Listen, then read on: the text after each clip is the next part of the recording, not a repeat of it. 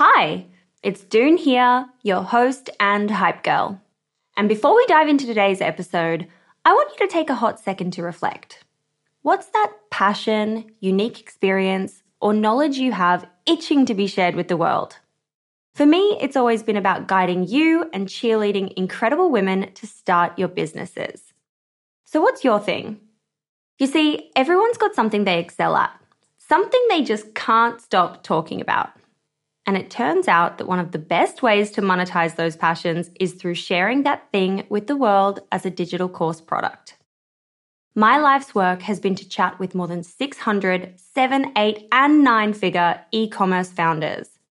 And it's through those conversations that have led me to creating a foolproof playbook and my go-to guide for early-stage founders in the form of my first ever digital program, E-commerce Fundamentals. But it wouldn't have been possible without Thinkific. The beauty of this platform lies in its simplicity. Cute templates and a super easy to use editor. No coding headaches, no tech-induced stress, just pure focus on what matters most, the content. So if you've ever been curious about building a course to teach your passion, this is the way to do it. The genuine support from the Thinkific team turns it from this lonely, confusing headache into the most fulfilling and easy project. Go to the link in my show notes to get a free trial on me. This is Rhyu for Female Startup Club.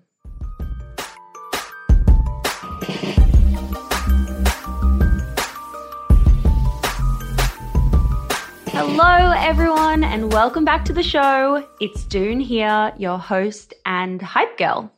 I'm coming to your ears from Sydney, Australia, and it is a beautiful day over here. It's very sunny, no clouds in the sky. If you've just found us, I am so grateful and so happy to have you here. Every week on the Female Startup Club podcast, I interview some of the world's most successful founders and women in business to understand their blueprint to success. And today, you're going to meet someone very, very special. Rhyu. She's the founder of a company called Hero Cosmetics. Now, we had Rhyu on the show back in 2020. And as you can imagine, it was the pandemic. I was London-based, and it feels like a total lifetime away from where we are today. But she was on to share her journey in starting the business. And if you didn't hear that episode, I highly recommend you go back and listen to it because Rhyu took a very interesting path to launching Hero, and it's well worth a listen. It's got so many interesting gems and mini tactics that we can all take note of. But today, we're digging into something very different. It's very exciting and it's kind of crazy, like insane crazy. It's her path to acquisition. We often hear on the show from entrepreneurs who have raised millions of dollars in capital and are in the middle of the journey. But last year in 2022, Rhyu sold her business for $630 million. $630 million. That is more than $500 million. Wow, crazy. And it's rare that we get to learn from someone who's actually pulled this off at this scale.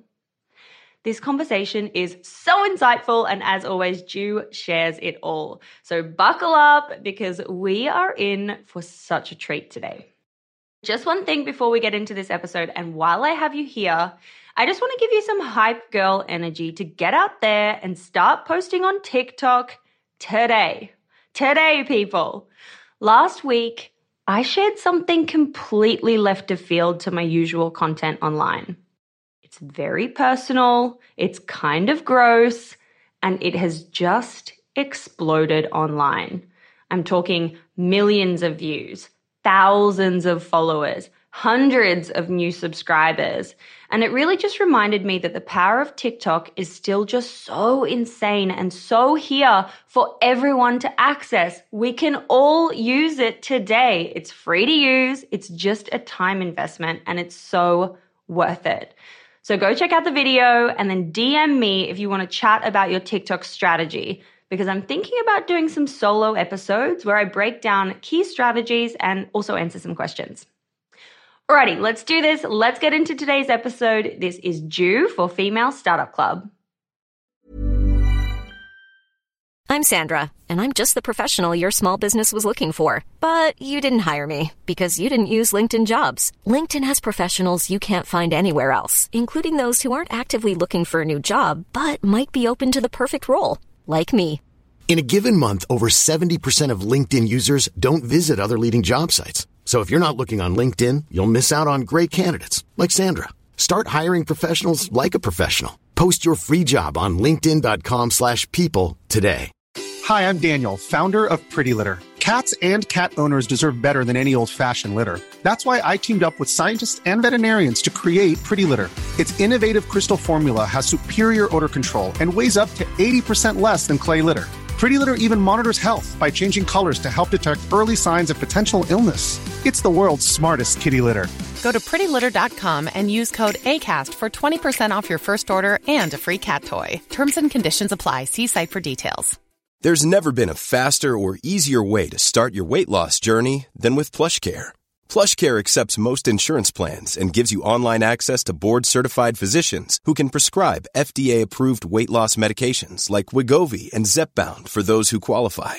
Take charge of your health and speak with a board-certified physician about a weight loss plan that's right for you. Get started today at plushcare.com/weight loss. That's plushcare.com/weight loss. plushcare.com/weight loss. Burrow is a furniture company known for timeless design and thoughtful construction and free shipping, and that extends to their outdoor collection.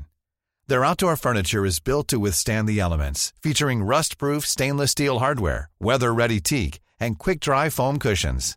For Memorial Day, get 15% off your Burrow purchase at burrow.com/acast and up to 25% off outdoor. That's up to 25% off outdoor furniture at burrow.com/acast. There's never been a faster or easier way to start your weight loss journey than with PlushCare. PlushCare accepts most insurance plans and gives you online access to board-certified physicians who can prescribe FDA-approved weight loss medications like Wegovy and Zepbound for those who qualify.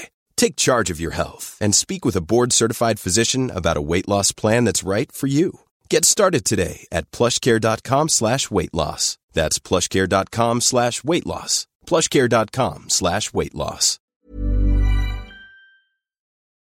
Hello, welcome to the Female Startup Club podcast. Hey, Dune. I haven't seen you in so long. How are you? I know, I haven't actually seen your face on camera or RAL in a really long time, but I have seen you all over the news, so I have seen your face a lot. I love this for us. Oh my gosh, how are you today? How's Paris? I'm doing great. Paris, it's springtime, so the weather's getting better. There are a bunch of protests recently, but that's sort of calmed down. So things are good here. I feel like on TikTok, Paris looks really bad. It doesn't look good. Yeah. Is the rubbish cleaned up? Is it as bad as it looks online? What's the vibe? It's all cleaned up. It was that bad. So whatever you saw on TikTok, it was pretty bad. I mean, the trash, it was like walls of trash. You'd be walking around, you would just be grossed out. But it's all cleaned up. It's all back to normal. There are no more protests. That's died down. So yeah, it's sort of back to normal. Back to normal, relatively normal. Yeah. Oh my gosh, I'm so excited about today's episode, and I want to give everyone listening just a little bit of context, because if anyone's starting to tune into the show recently, you might not know that we've had Ju on the show before, and I think it was in like 2021, maybe early 2021 or even 2020 potentially. Don't remember, but yeah, it was a while ago for sure, and a lot has happened since then. It was a while ago. A lot has happened since then. At the time, you were absolutely crushing it, and I recommend everyone going back and listening to the first version of your story, because that tells the kind of early stages of what you were building and how it was going. And you'd always done things a little bit differently. You launched exclusively through Amazon. You grew through these crazy retail partnerships like Target and Ulta, and then in 2021, you crossed over the $100 million in revenue mark, and you went on to sell your business for something totally nuts, like $630 million acquisition vibes. Like that's that's on track to $1 billion. Like, that still blows my mind. So I'm so excited and I'm so happy and I'm so inspired by what you've been able to achieve. And I'm very grateful to have you back on the show to talk about part 2 of the Hero Cosmetics journey. Yeah, and just for anyone listening, additional background is June and I were having drinks or coffee in Paris. And this was before we sold the company. And I was talking a little bit about it. And June was like, oh my gosh, you have to come back for part 2. So here we are, we're doing it. And I'm happy to share a little bit about the experience. Gosh, I really remember that night. And I just remember like feeling what I feel now, very excited for the future you of what was about to happen and how the course of your life was going to change in a very significant way. So I'm really excited to get into it. Where do we want to start this? Because I want to obviously circle around the acquisition. How do you sell a company? You know, you're still kind of fresh. This is like 6 months since it's been actually announced. So maybe let's start by just understanding your point of view on an acquisition. Had you always planned to sell the business from the get-go, or was that something that came along the way? For us, we always knew that at some point we would want to sell this company. And especially when we took on investors in 2020.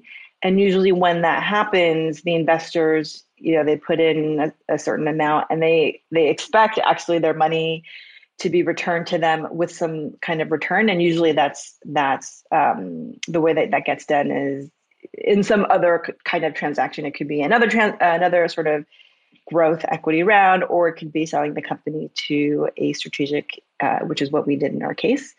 And then I have 2 co-founders who are not family. So the other thing to consider is who you have started the company with, because if you started the company with family, a lot of times those businesses get passed down to the next generation of the family. But for us, since we were not related in any way, we knew that at some point there would be some kind of exit where eventually, the company would be under the wings of someone else, and we'd probably move on to different things.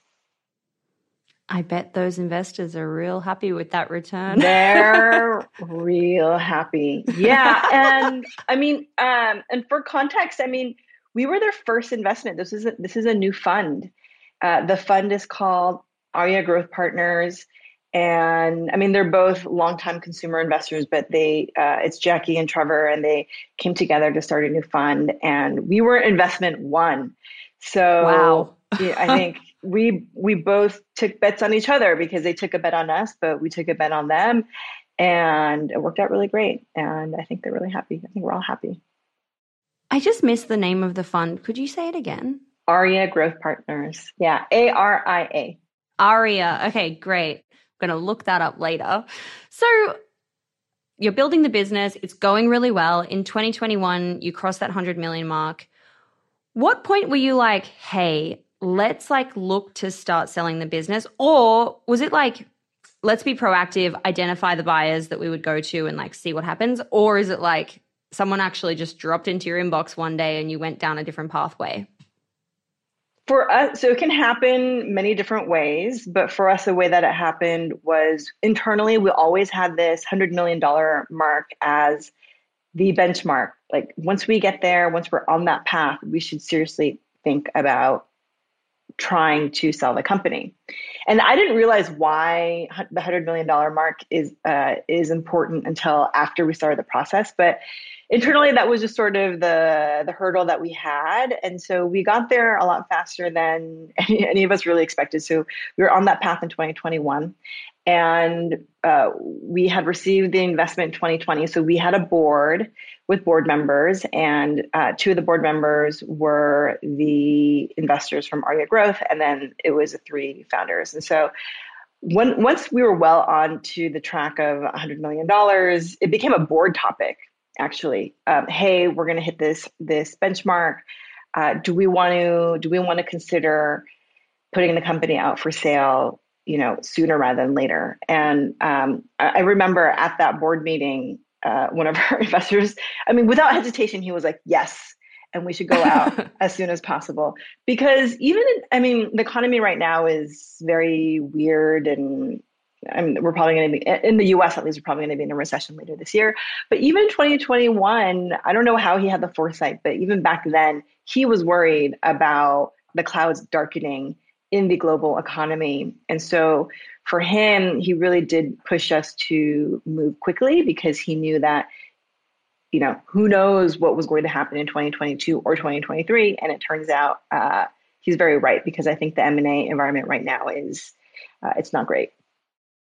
And is that what you mean when you said 100 million was actually very important, or was there a different reason why 100 million specifically is very important? So what I learned, why 100 million is important is because a lot of bigger companies, when they want to buy these growing indie brands, they want something, quote unquote, of scale. That means they want to know that you have proved out that this product or business, it can reach a critical mass. So usually, some companies go earlier, but usually they like to see you around, let's say, an $80 to $100 million mark. And then what I've heard is that the bigger you get, the harder it gets to sell the company, because your universe of buyers gets smaller. And so once you're at the level where you're looking for close to $1 billion valuation, I remember our banker said, if you're looking for $1 billion valuation, there are 4 people who can buy your company.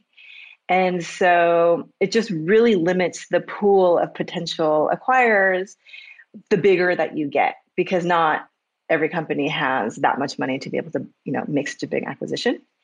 So there's kind of a sweet spot, which I didn't realize until we started the process. So it's around like that 80 to 100 million-ish mark. And does that mean also, like, if you're growing bigger than that and you're doing multi-hundred millions of revenue, then you would need to go straight towards IPO, because no one can then buy you?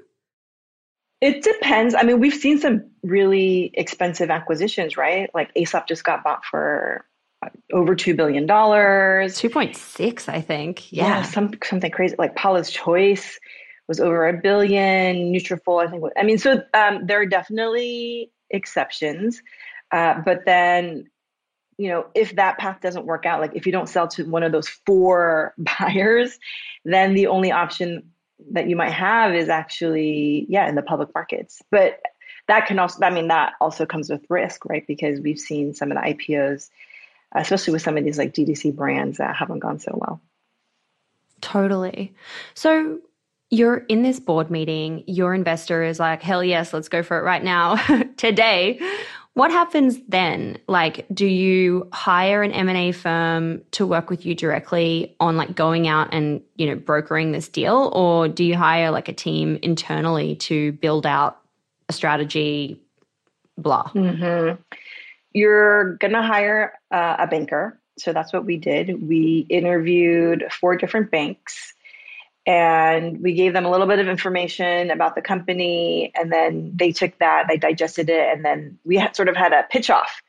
So we asked them to, take the materials that we had sent them and basically pitch us why they would be good for us, why, they should be awarded this amazing business to find a buyer for. And so that took probably a few months. I want to say, 3 to 4 months. And then, so we probably kicked that off like, July-ish. And then by November, we had picked the banker and we had signed the engagement letter with them. So we went with a bank called Financo Raymond James. And and they're the ones that really run the whole process for you. They do a lot of work, actually, all sorts of financial models, and they create the decks, and they're managing the relationships, and then even at the very end, they're helping with the negotiations on all the points as you're about to sign the purchase agreement.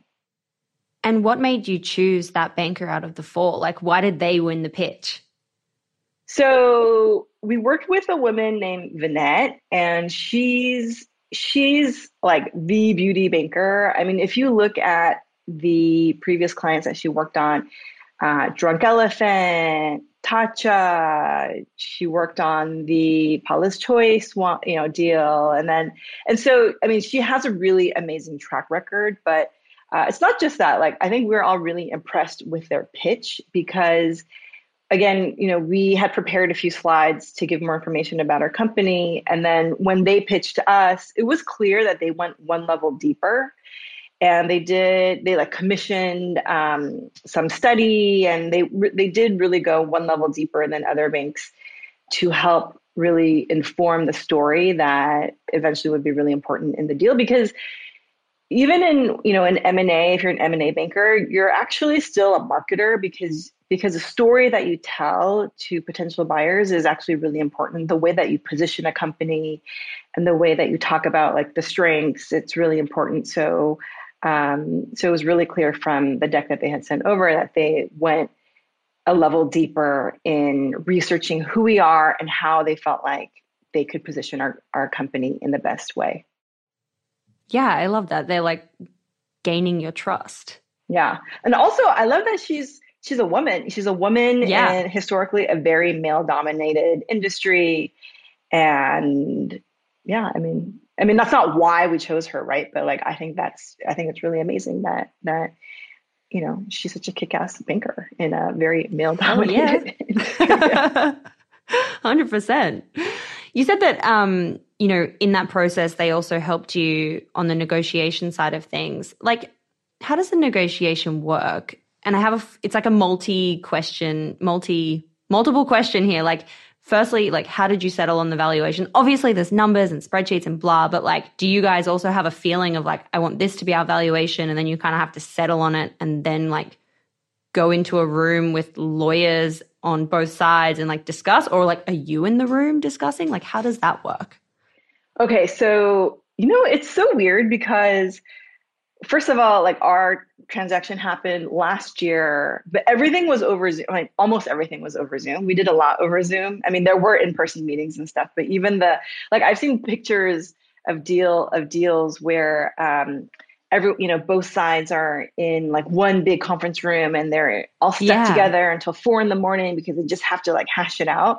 And then they like physically sign the documents. But it was not like that for us. It was all like digital and DocuSign, which was kind of weird. Oh shoot, I just forgot your question.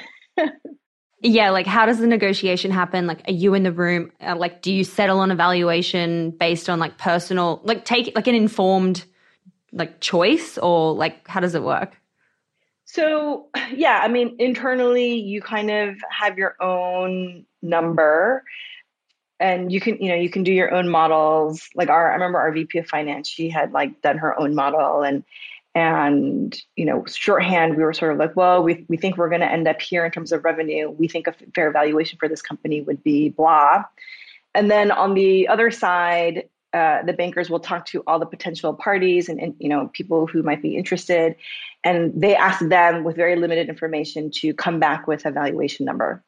And so at that point, it's a very loose number because they don't have all the data to kind of, that usually goes into evaluation, but it's sort of like a straw man approach. Like, here's some limited data, like what would you be willing to pay? And so they all come back with their number.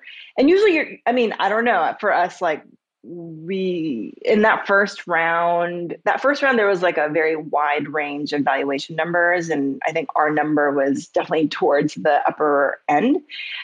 But it's interesting to see because you can see sort of what general sentiment is in terms of how they would value your company. And then from there, you whittle it down like, these numbers are too low, or these people, we don't think it'd be a very good fit, or, we're not sure, these people would actually be able to make it happen. And so you start whittling it down. And then from there, you pick the parties that you want to go into the next stage with. And then from there, you give them more data, more information. So all the, financial reports and, all sorts of data room items. And then from there, that's where they really do the homework and they dig in and they start spending money on things. And then they'll come up with usually a firmer number, like based on all the information that we've seen and, based on the resources that we've hired to look at this category, like this is our number, and that number is usually a lot more solid. And then from there, there's sort of like a third phase where you might end up, maybe you're with like 2 or 3 potential acquirers, and the number is sort of like, I don't know, in a closer range. And then to pinpoint the exact number you want, that's usually when the banker will go back and forth and say, hey, you need to do better. Like, you need to do better. We're looking, more for like this sort of number. And then it just gets tightened up. Did anyone that lowballed you get through to like the last round? No. No, you're out. See ya. Yeah. And is the number that you settled on, 630, what you expected or thereabouts? I mean, I think we're all really happy with it. And I think as a founder, you always want more. You always want more, and you always have huge ambitions for your company. But in the end, yeah, I think we're all really happy with how it turned out. Even on a budget, quality is non-negotiable. That's why Quince is the place to score high-end essentials at 50 to 80% less than similar brands. Get your hands on buttery soft cashmere sweaters from just $60, Italian leather jackets, and so much more. And the best part about Quince, they exclusively partner with factories committed to safe, ethical, and responsible manufacturing. Elevate your style without the elevated price tag with Quince. Go to quince.com/upgrade for free shipping and 365-day returns. I'm Sandra, and I'm just the professional your small business was looking for. But you didn't hire me because you didn't use LinkedIn Jobs. LinkedIn has professionals you can't find anywhere else, including those who aren't actively looking for a new job, but might be open to the perfect role, like me. In a given month, over 70% of LinkedIn users don't visit other leading job sites. So if you're not looking on LinkedIn, you'll miss out on great candidates like Sandra. Start hiring professionals like a professional. Post your free job on linkedin.com/people today. Burrow is a furniture company known for timeless design and thoughtful construction and free shipping, and that extends to their outdoor collection. Their outdoor furniture is built to withstand the elements, featuring rust-proof stainless steel hardware, weather-ready teak, and quick-dry foam cushions. For Memorial Day, get 15% off your Burrow purchase at burrow.com/ACAST and up to 25% off outdoor. That's up to 25% off outdoor furniture at burrow.com/ACAST. Mom deserves the best, and there's no better place to shop for Mother's Day than Whole Foods Market. They're your destination for unbeatable savings, from premium gifts to show-stopping flowers and irresistible desserts. Start by saving 33% with Prime on all body care and candles. Then get a 15-stem bunch of tulips for just $9.99 each with Prime. Round out Mom's menu with festive rosé, irresistible berry chantilly cake, and more special treats. Come celebrate Mother's Day at Whole Foods Market. Since 2013, Bombas has donated over 100 million socks, underwear, and T-shirts to those facing homelessness. If we counted those on air, this ad would last over 1,157 days. But if we counted the time it takes to make a donation possible, it would take just a few clicks. Because every time you make a purchase, Bombas donates an item to someone who needs it. Go to bombas.com/ACAST and use code ACAST for 20% off your first purchase. That's bombas.com/ACAST, code ACAST. Did you have other founders in your network and people around you kind of advising you through this process? Or were you upskilling through, I don't even know what resources? How do you navigate this? It feels so there's only such a small pool of people who have actually done this. It's a really good question, because I did have a hard time finding other founders who had sold their companies.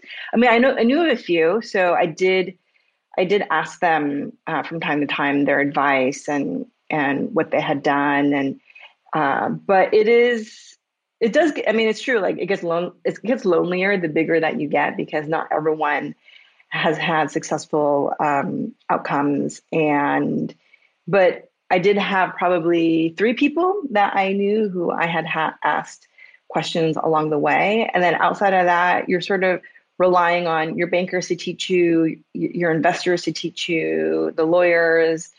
And then there's a good chunk where you're just figuring it out on your own, and there's no one that you can really ask. And that's where I think having co-founders or having like our leadership team was involved in the process too, and having them was really great too, because then you like complain to each other or you ask each other questions and you figure it out together. If your exec team is kind of across it, do your staff know at all during this process, or you have to keep it under wraps because it can't leak to somewhere, something? Yeah. Vibe? We kept it we tried to keep it very under wraps. So we had a question, I remember very early in the process, the question was who's in the tent and who's not. And so there was a very clear line in terms of like who should know that we were going out with this process and everyone else should not know. Just because I didn't, we were still pretty young and I didn't want people to worry about what an acquisition meant. And also, God forbid, like if it didn't happen, I didn't want people to feel disappointed or like we failed or anything like that. But I've seen different approaches. Like I've seen some companies make a press release saying, hey, like we've hired such and such bank to look at strategic options. So I don't know. It might be more of like a personal preference as much as a strategy discussion. But for us, we decided to keep it under wraps. I think you said you had that first board meeting in March 2021. How long did it take, like, from that kind of meeting of like, hey, let's actually start taking action to like the sale is done, we've announced it, signed, sealed, delivered? Yeah, I think it was, okay, so we probably had that meeting, maybe around March-ish. And then I think it became finalized around June because by then we had 6 months of data and we knew we were well on that track. And then that summer, so like July to August, September, we were meeting, we were interviewing the 4 different banks and giving them some information about the company. And then we had the pitch offs, I think September, early October. I think we had the banks pitch us. And then probably by end of October, November, we had signed with the bank that we worked with. And then from there, we kicked off immediately. So November, we kicked off. And then we closed our transaction October of 2022. So from signing the engagement letter to closing our transaction, it was about 12 months. Wow, that's like 12 months is so short in so many ways, but also so long in so many ways when you're having to still run a company, make sure it's on the up still, managing like life, everything else, and then also trying to do this huge thing that is huge. Yeah. It went by really fast, but it was a hard year. I mean, selling a company is no joke for sure. And you feel a lot of pressure because there's like, I mean, in our case, like hundreds of millions of dollars at stake, and it's not just you as a founder, but you're thinking about your investors, your team, like you want things to go well. And I mean, it was my number one priority for those 12 months. Like, I mean, and luckily, we were a good team where we had enough people who were focused on like the operations so that I could be focused on making sure this transaction really went well. But it's a lot of time just meeting potential buyers and traveling here and there. And I mean, I had to go to New York a bunch of times. I went to Korea a bunch of times. And sometimes like the travel is literally, it's very last minute. Like I found out on a Monday I had to go to Korea and I had to leave 2 days later. So I booked an emergency trip, like things like that. So yeah, it's a lot of work for sure. I've heard on other podcasts that acquisitions are rarely kind of straightforward and linear. Were there any moments or hiccups when you were feeling like, holy shit, this might actually fall through, like at the last minute, it's not going to work? I mean, you know what? There was a sort of, do we do this or not? Because last year is when the war in Ukraine started. It started in February. And that, I remember like everyone was so freaked out about the war and how it would impact the economy and like politics and all that. And so I just remember all of us, we were like, do we do this or do we not? Because, no one had been in a process when there was a global war happening in the world.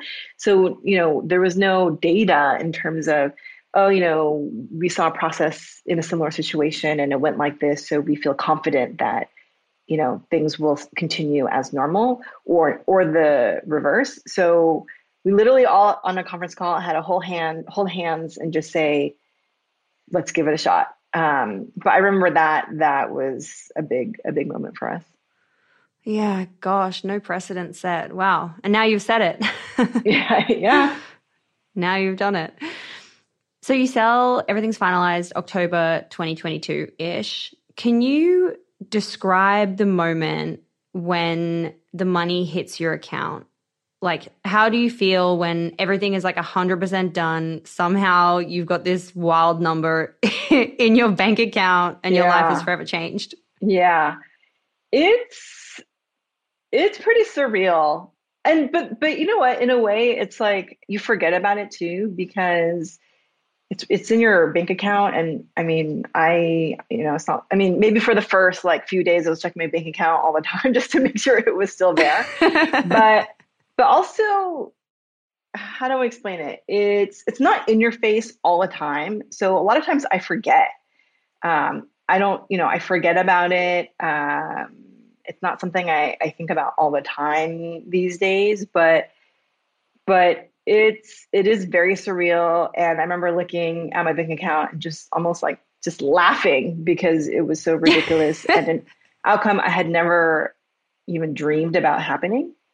And I remember people were asking me like, how has your life changed? Like, what are you going to do differently? And I don't know, my life hasn't changed that much.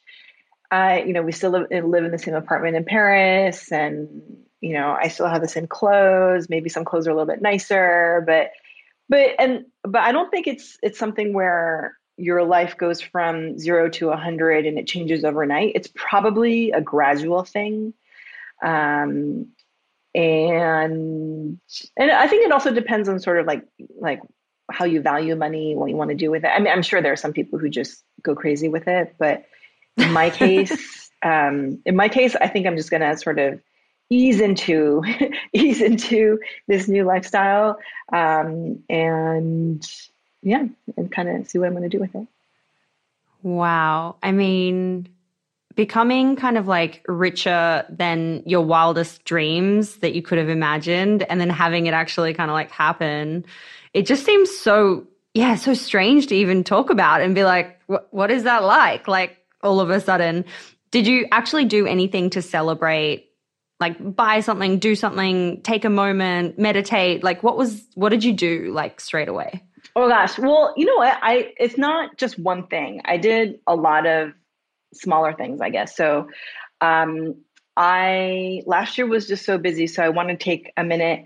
So I went to Amanzoe in Greece with a girlfriend for a few days because I was like, I want to get away. I want to stay somewhere kind of iconic and just relax. So did that.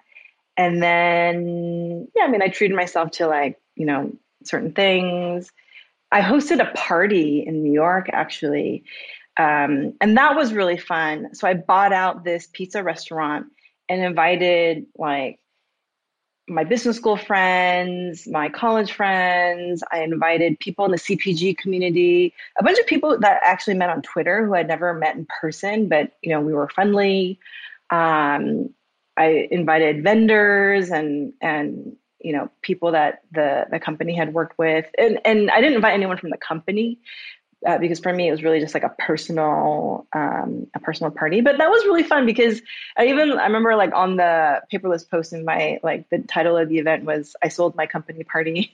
and I just invited everybody. I was like, just come. And also because I hadn't seen people in a really long time. I mean, the process, it really does take a lot out of you. And every time I was in New York, I had no time to see anybody. I had no time to do anything personal. So that was my moment to, to see my friends again and catch up as best as I could. And that was really fun. And it was just great to celebrate with a wider community too, because they had been cheering us on from the beginning.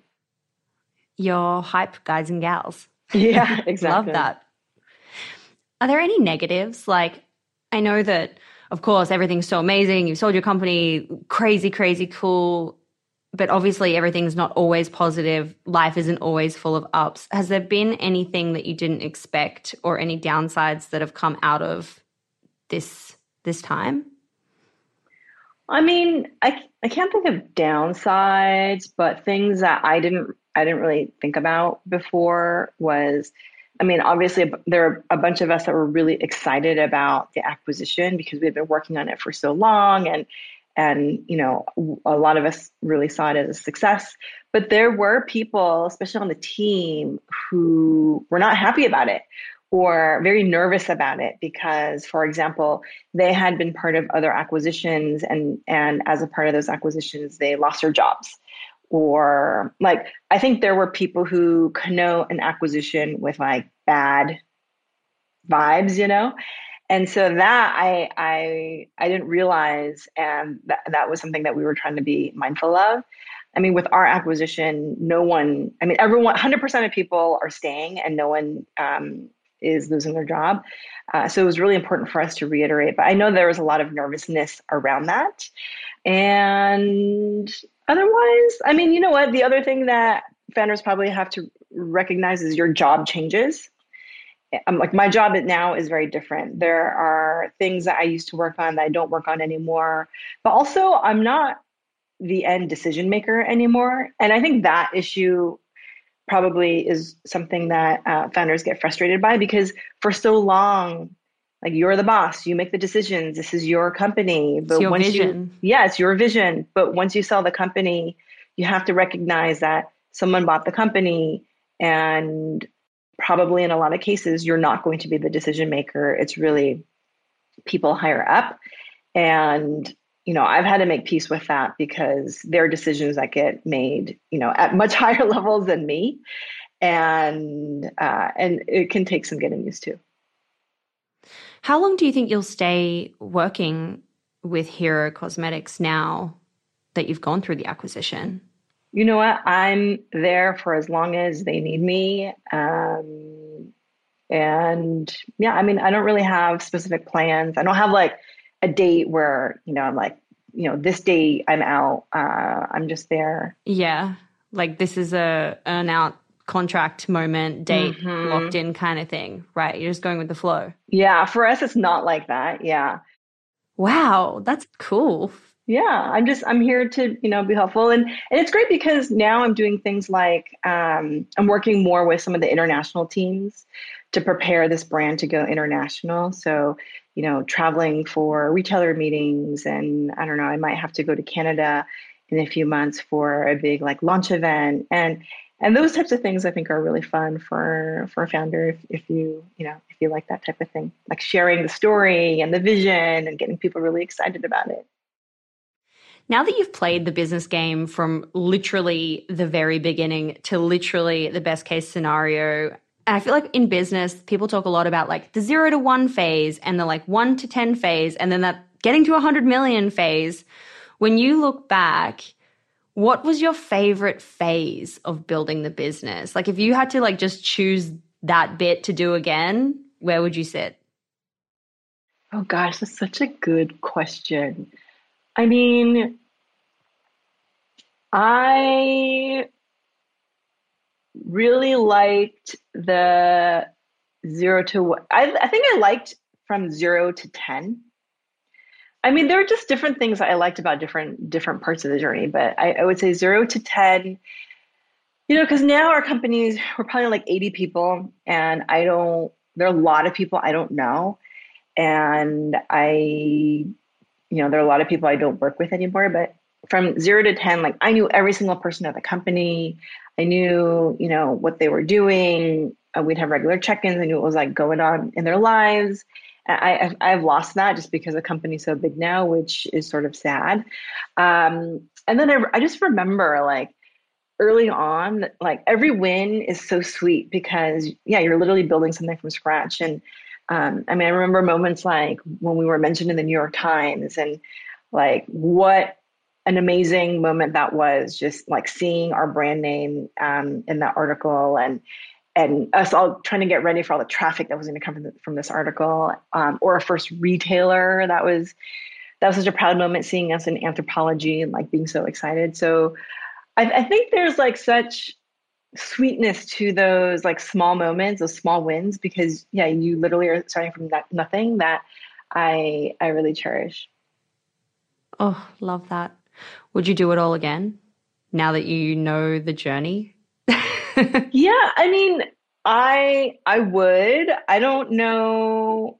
I don't know if I would start something from scratch. Maybe, I'm not sure, but I'd also be interested in maybe like buying an existing company that I see potential in, that that just needs like a little, like some resources and some help. But but generally, you know what? I would do it all over again. This is my first exit. I hope it's not my last. Oh, that sounds exciting. Yeah, I hope to. I mean, there's a little bit of it's probably like giving birth. Like right after you sell the company, you're like, oh my God, I'm never doing this again. It was so hard. But then after, you're like, I could do it again. I could probably do this again. Yeah. I mean, as well, like this was a 5-year journey for you. Like, yeah, sure. It's not that long in the big scheme of things. Yes. Yeah. Yeah. Mm-hmm. Like Aesop, that's been around for a real long time, 30 plus years. Mm-hmm. Yeah. Holy moly. Now in hindsight, and also having like a little bit of distance, 6 months-ish, to like process what it's been like for you, what are your kind of overall key takeaways or like insights/learnings that you would want to pass on to anyone listening to the show who is a founder or a future founder wanting to build a business? Ooh, let's see. I would say it really comes down to making an amazing product. I'm reading this book called Breakthrough Brands because, I mean, there's so many brands out there and not everyone breaks through to, I don't know, let's say, like the $80-100 million level. So like, what is it about these brands that do break through? Like what makes them break through? And he talks a lot about like the basic thing is just having an amazing product, because when people try it and they really like it, they will repeat.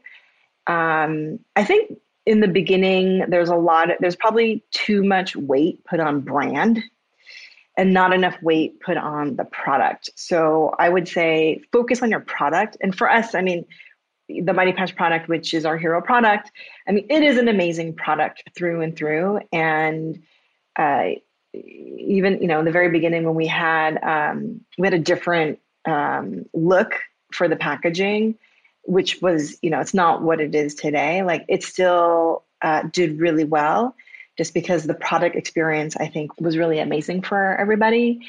And for us, you know what? I think the fact that we were really profitable was very important in getting that transaction, because, and especially these days, I think you have to be profitable. I don't think anyone will, well, I don't know. I mean, maybe there are exceptions, but it doesn't seem like there are many cases where anyone will entertain a business that's not profitable. So like focus on building a business, a good business that can really last the test of time. And that's going to be it being cash flow positive and profitable and not always relying on raising money. Love that. Obsess about the product and obsess about the numbers.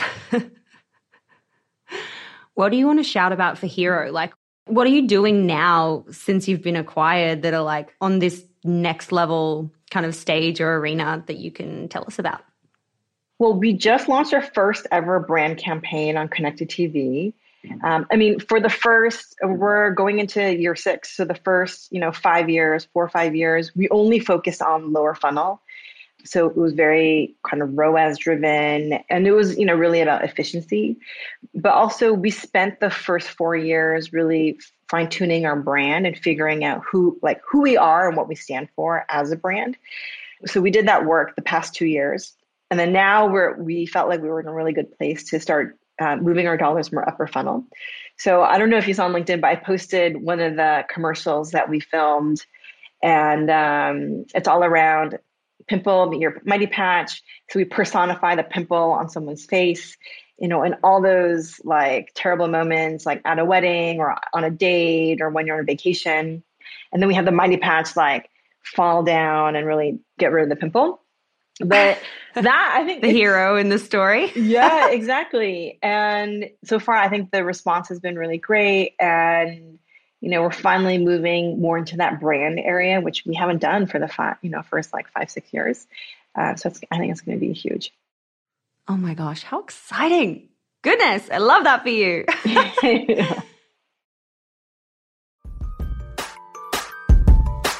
Hey, it's June here. Thanks for listening to this amazing episode of the Female Startup Club podcast. If you're a fan of the show and want even more of the good stuff, I'd recommend checking out femalestartupclub.com, where you can subscribe to our free newsletter. We send it out weekly, covering female founder business news, insights and learnings in D2C, and interesting business resources. And if you're a founder building an e-commerce brand, you can join our private network of entrepreneurs called Hype Club at femalestartupclub.com/Hype Club.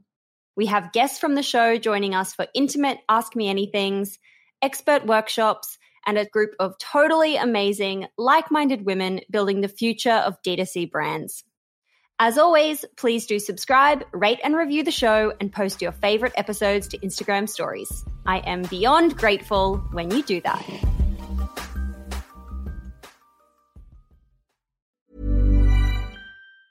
Hi, I'm Daniel, founder of Pretty Litter. Did you know cats tend to hide symptoms of sickness and pain? I learned this the hard way after losing my cat, Gingy. So I created Pretty Litter, a health monitoring litter that helps detect early signs of illness by changing colors, saving you money and potentially your cat's life. Pretty Litter is veterinarian developed, and it's the easiest way to keep tabs on your fur baby's health right at home. Go to prettylitter.com and use code ACAST for 20% off your first order and a free cat toy. Terms and conditions apply. See site for details. Mom deserves the best, and there's no better place to shop for Mother's Day than Whole Foods Market. They're your destination for unbeatable savings, from premium gifts to show-stopping flowers and irresistible desserts. Start by saving 33% with Prime on all body care and candles. Then get a 15-stem bunch of tulips for just $9.99 each with Prime. Round out Mom's menu with festive rosé, irresistible berry chantilly cake, and more special treats. Come celebrate Mother's Day at Whole Foods Market.